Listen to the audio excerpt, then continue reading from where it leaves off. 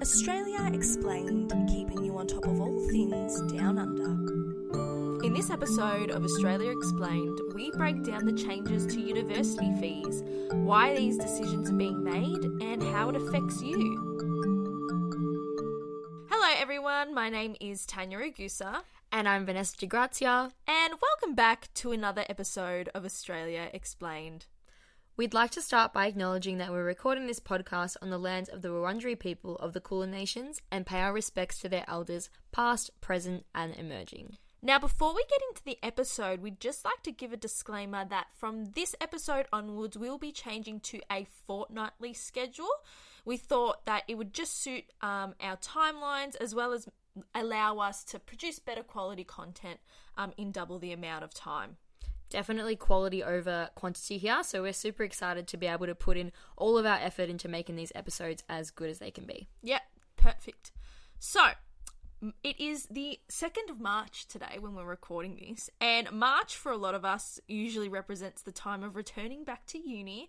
I know, Vanessa, you have just returned back to uni, but some of you may notice some changes to your fees this year. I know I noticed this. So starting this year, some degrees have become more expensive whilst others are dramatically cheaper. And this is because of the new Job Ready Graduate Bill that came into effect on January 1st of this year. So if you were already studying in 2020 and have continued this year, this doesn't affect you. But for all of our first year students, those starting new undergraduate degrees, or anyone just interested in general about university fees, you may want to listen up to the rest of this ep. Yeah, and I would also like to preface this episode by saying, like I have promoted multiple times before, if you have not yet done so, please link your MyGov account to your tax file number so you can keep track of your uni fees. It's not a great reminder because you don't like to be reminded of how much you have owing, but still good to keep track. But anyway, let's get started. I love when Mum Tanya comes out. I love MyGov. We can add MyGov to our list of sponsors. Please. I will tell you all how to use it. Okay, now stop distracting me. Back to the episode. Simple yet essential questions. How do uni fees work and what's being changed?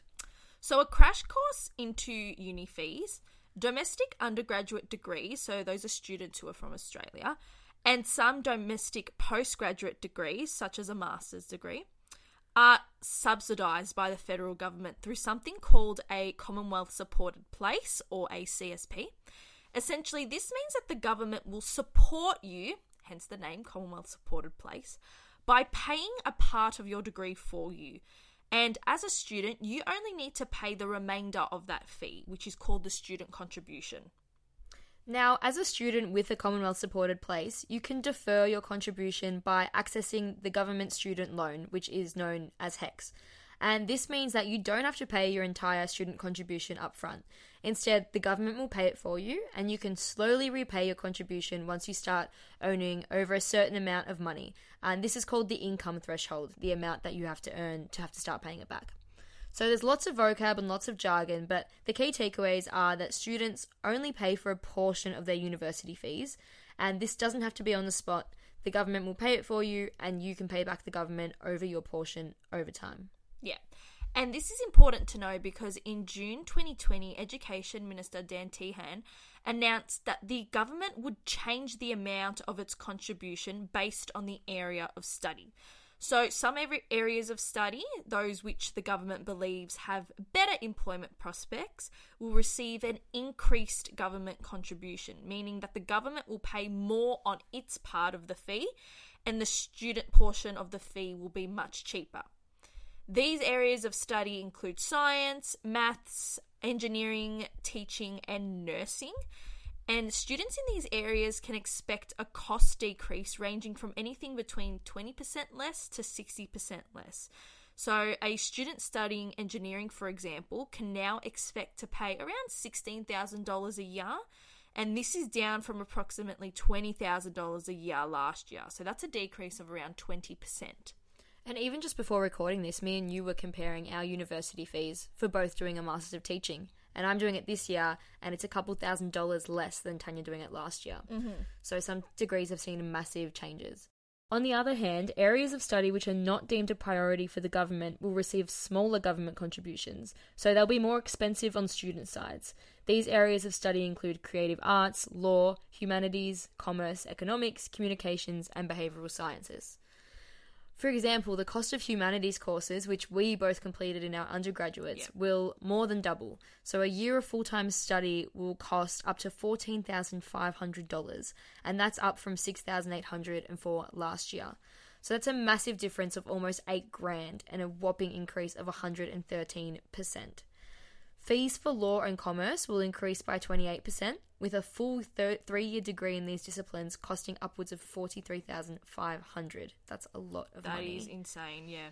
The changes have come into effect for students commencing their studies in 2021, and they won't have any impact on those who started studying prior to Jan 1st of this year.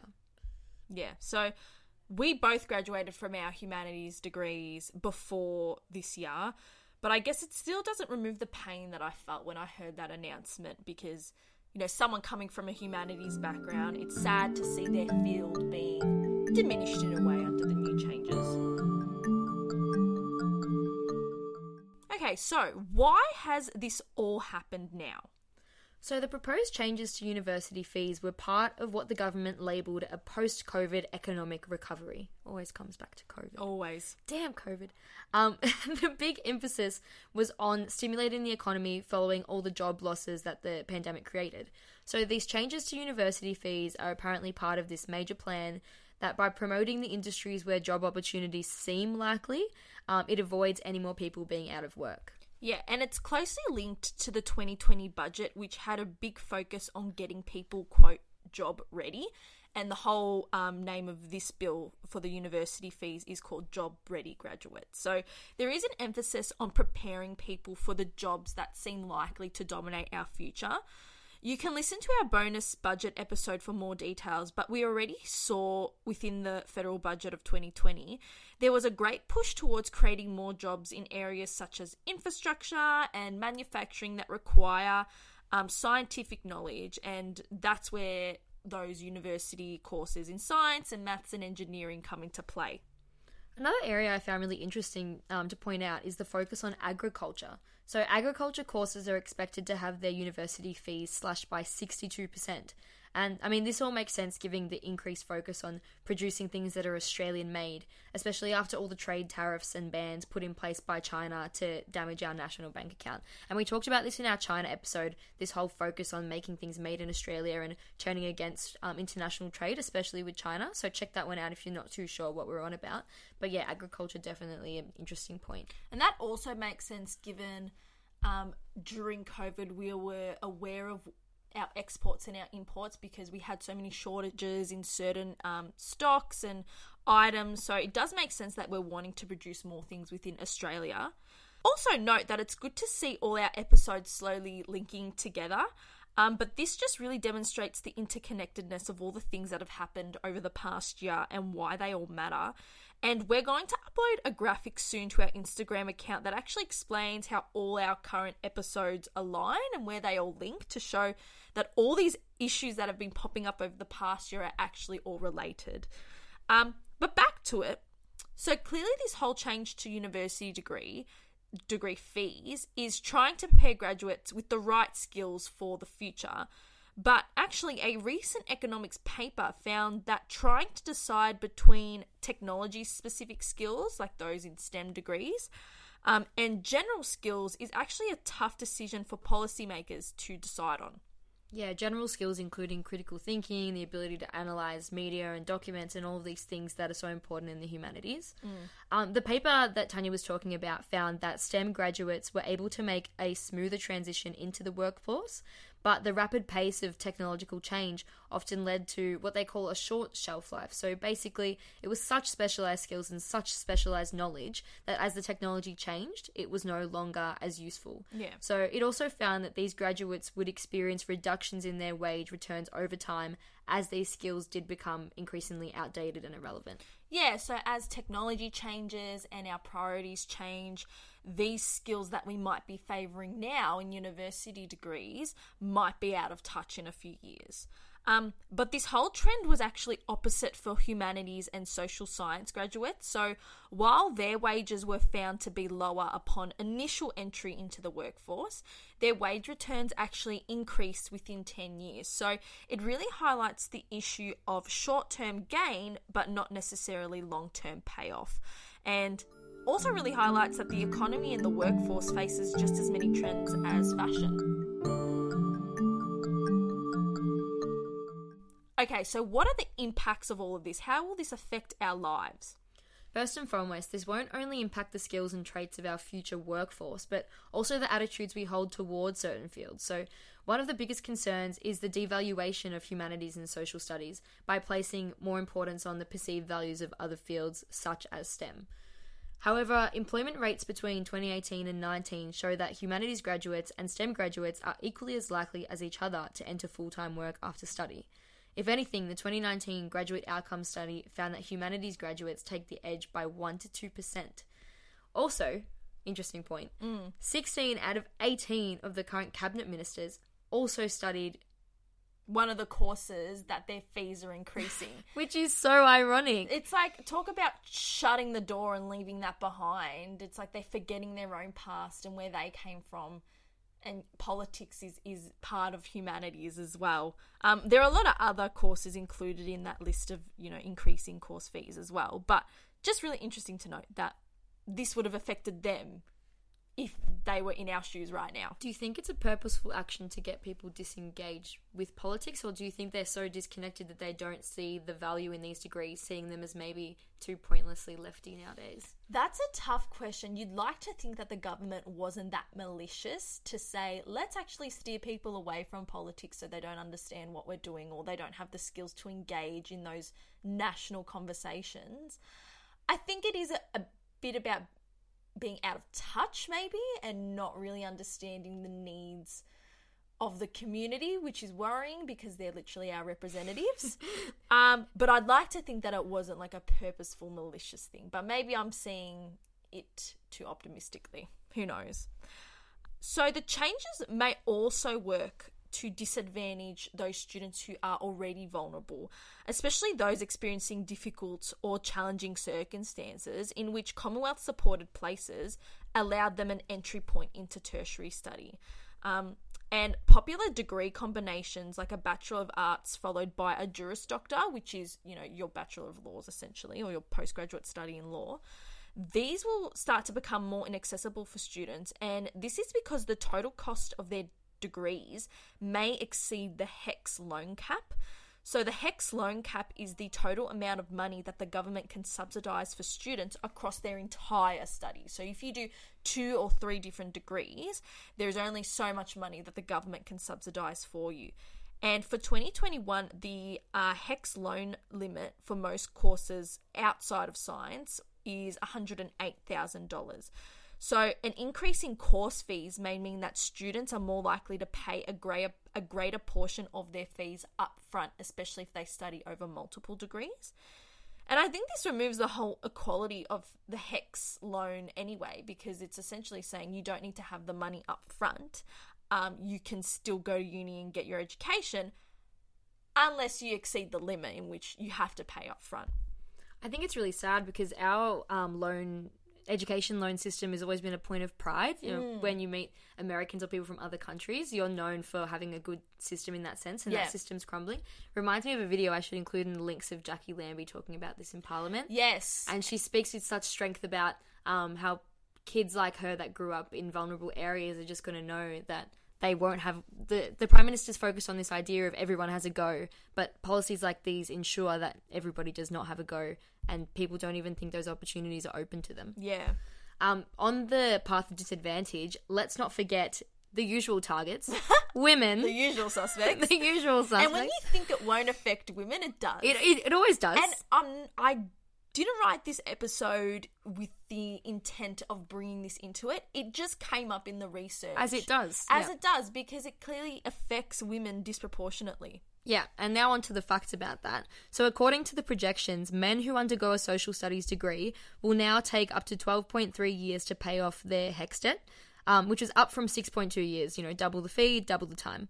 Whereas women studying social sciences will take 14.2 years to repay their debt, up from 7.1 years. And this is all because of the gender pay gap. Yeah. So that's a really long time to pay off a university debt, especially when you've got all these other payments and all these things. And it already sucks that women will most likely be paid less in the same role as men, but the fact that we have to be paid less and pay this off over a longer amount of time, it's like a double whammy that we didn't need. Yeah, exactly. But the actual times taken to pay off the debts could be longer than indicated by the modelling because it doesn't account for potential unemployment breaks from work while raising children and for other reasons, which we talked about in our superannuation episode, all the reasons that women might not work for some periods, a lot to do with gender roles and family and emotional labour and all these things. So check that out if you want to hear that conversation. Yeah, and how it affects their wage growth over time because it's not just linear, it's very up and down because of those reasons. So, yes, we have those who are already vulnerable to, payments and disadvantage. We've got women who might be disadvantaged by this as well. And, of course, students may be discouraged from studying what they truly desire. This policy essentially ruins the freedom of uni in being able to study what you're passionate about. And I don't know about you, but I've never had any motivation or desire to study anything else besides what I did.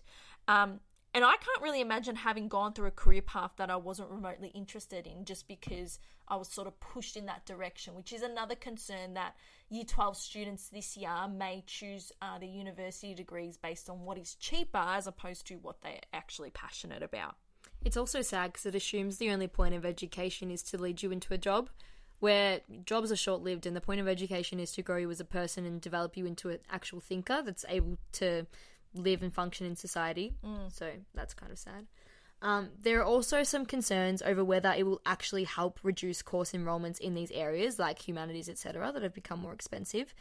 There's a higher education expert and architect of the original HEC scheme, and his name's Andrew Norton. He said some things about this that definitely worth noting. So he said there might be a brief fall in applications for the high-priced courses, but it's likely to bounce back after the shock, and there would be no real impact in the long term. So this completely undermines the decision-making of the federal government and its attempts to boost economic prospects in desired fields. Yeah, so what's the point of implementing it if it might not even work? And we're still going to have students doing the same courses. It'll just increase disadvantage. Yeah. However, if higher fees for some disciplines were to translate to lower enrollments, so all those courses that are going to increase in price, there would be less demand for teaching staff as well. And we all know that the universities are already in a bit of a terrible state after the thousands of job cuts from the aftermath of COVID-19 and the struggles of universities to produce revenue when its biggest source of money, which were international students, was completely starved. And we have to question, is this what universities really want? In reality, cuts to the government contributions of university fees means that the government is actually giving less funding to the universities to teach and run these courses as well. And once again, after COVID, this really isn't an ideal state to be in. So the lack of support and money from the government to actually fix all the issues that started during the pandemic, particularly as universities weren't provided with money from the JobKeeper scheme to stay afloat, which Crown Casino was, so find the sense in that. Crown Casino actually received $115 million in JobKeeper payments in the first 4 months of the scheme, while the university sector received zero. And consider both those institutions like contribution to society. Yeah. Economist Ross Garnott said that Crown Casinos employed 15,000 people compared with 130,000 people in the universities, which also accounted for many hundreds of thousands of more jobs indirectly. Yeah, so like you said, I think it's really weighing up the value of those institutions in society. We already know that universities are struggling, particularly after COVID, and then to cut the government contributions for those humanities degrees and those social science degrees essentially means that we're cutting university funding. They don't have the funding to run and teach the classes and employ people to make sure that students are getting a great education. Which you can see them over time starting to disappear. And it's like a self-feeding cycle. Yeah, so there's a whole lot of issues that will impact upon the livelihood of our universities and whether they can afford less funding to stay afloat. don't get us wrong, you know, universities are still turning over millions and millions of dollars in profit, but it's not as much as it used to be. And given their importance to society and the future pathways that they offer, I think it'd be more valuable to make sure adequate funding was provided rather than continue to cut contribution costs. And if the government's directing funding into STEM, of course the universities are going to follow suit and direct funding into STEM, and it just creates this paradox of STEM growing and all these sorts of fields growing and the other ones being left behind. Yeah, I think just before we finish up with this segment, there was a bit of news about La Trobe University cutting a lot of their language courses as well because there's just no desire for them. So what courses are we completely sacrificing in the wake of putting in... I think it's a bit of like a blind bet in that you're putting in all your trust that these courses will deliver exactly what they need to for the future. But like we said, the future is rapidly changing. How do we know that these skills and this knowledge will be relevant in 10 years' time? It's a big cost. It's a big risk, and we'll have to see what the reward is. Okay.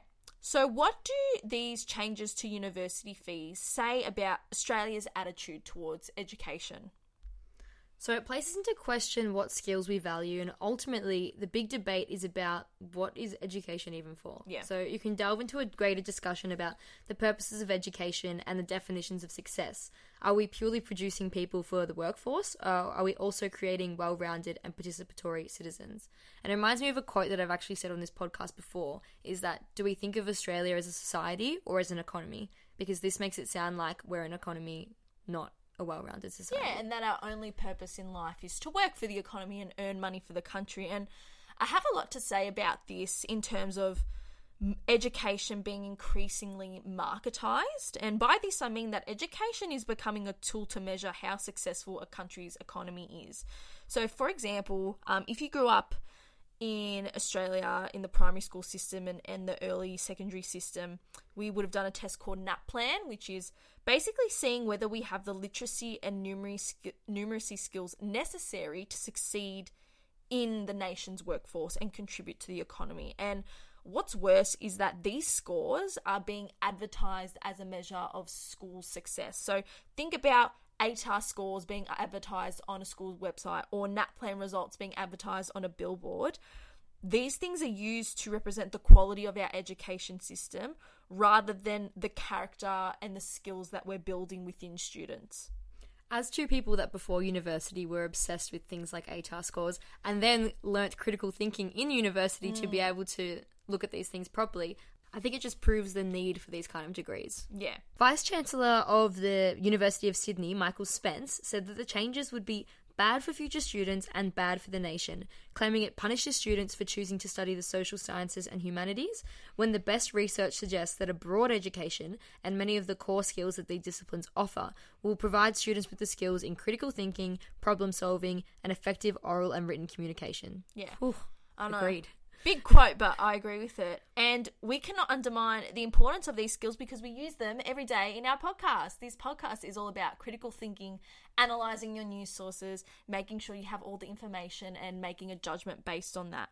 As well, I think what Michael Spence was trying to get at too is later on in that quote, speaking about a combination of skills. So is there a point in the future where we could combine university courses so that it's more cross-curricular in that we're using those scientific skills in relation to critical thinking and problem solving and communication? So will they ever get to a point where we can combine courses and, you know, everyone's happy? We'll have to see. That sounds interesting. Sounds like a dream, honestly. Okay, now it's time for our recommendations. So Vanessa, what have you got for me today? So my recommendation is Homo Deus by Yuval Noah Harari. So if you've read the book Sapiens, if you haven't read the book Sapiens, go read the book Sapiens. It's a great book. Amazing book. This is the sequel, and it talks a lot about how technology and artificial intelligence is changing so rapidly that eventually the only jobs humans will be needed for is the super specialized tech jobs. So think like only a couple thousand people worldwide, super specialized. And jobs that focus on emotional skills that AI can't replicate are going to be the only jobs around for humans. So relationships, caregiving, those sort of things.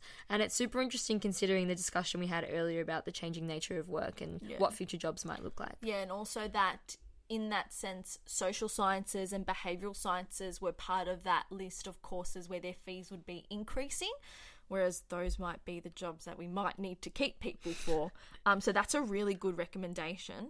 My recommendation is an article from the ABC that is full of personal testimonies about how these changes have impacted individuals' lives. So there's a range, and it goes both ways, from people who think it's good and people who think the changes are bad. But there's a range of perspectives included, such as mature age students, which we haven't really spoken about, young women and future graduates. I think it just really highlights that with any new policy, it always works to privilege a select few, and also that we need to be aware of the certain privileges of different people too. As per usual, these will be in our show notes for you to check out afterwards. And that's it from us today. Thank you for listening. We hope you enjoyed this episode. Let us know what you think, and we're interested to hear your thoughts. Yes, you'll be interested to hear as well, because we're both humanities teachers now. But if you do have a differing perspective or a different way to look at it, we'd really appreciate if you would let us know. Yeah. And in the meantime, follow us for more short, sweet and simple Aussie content on Instagram at Australia Explained Pod. All the info is in the show notes for you to check out. And we will see you in 2 weeks' time. Bye everyone.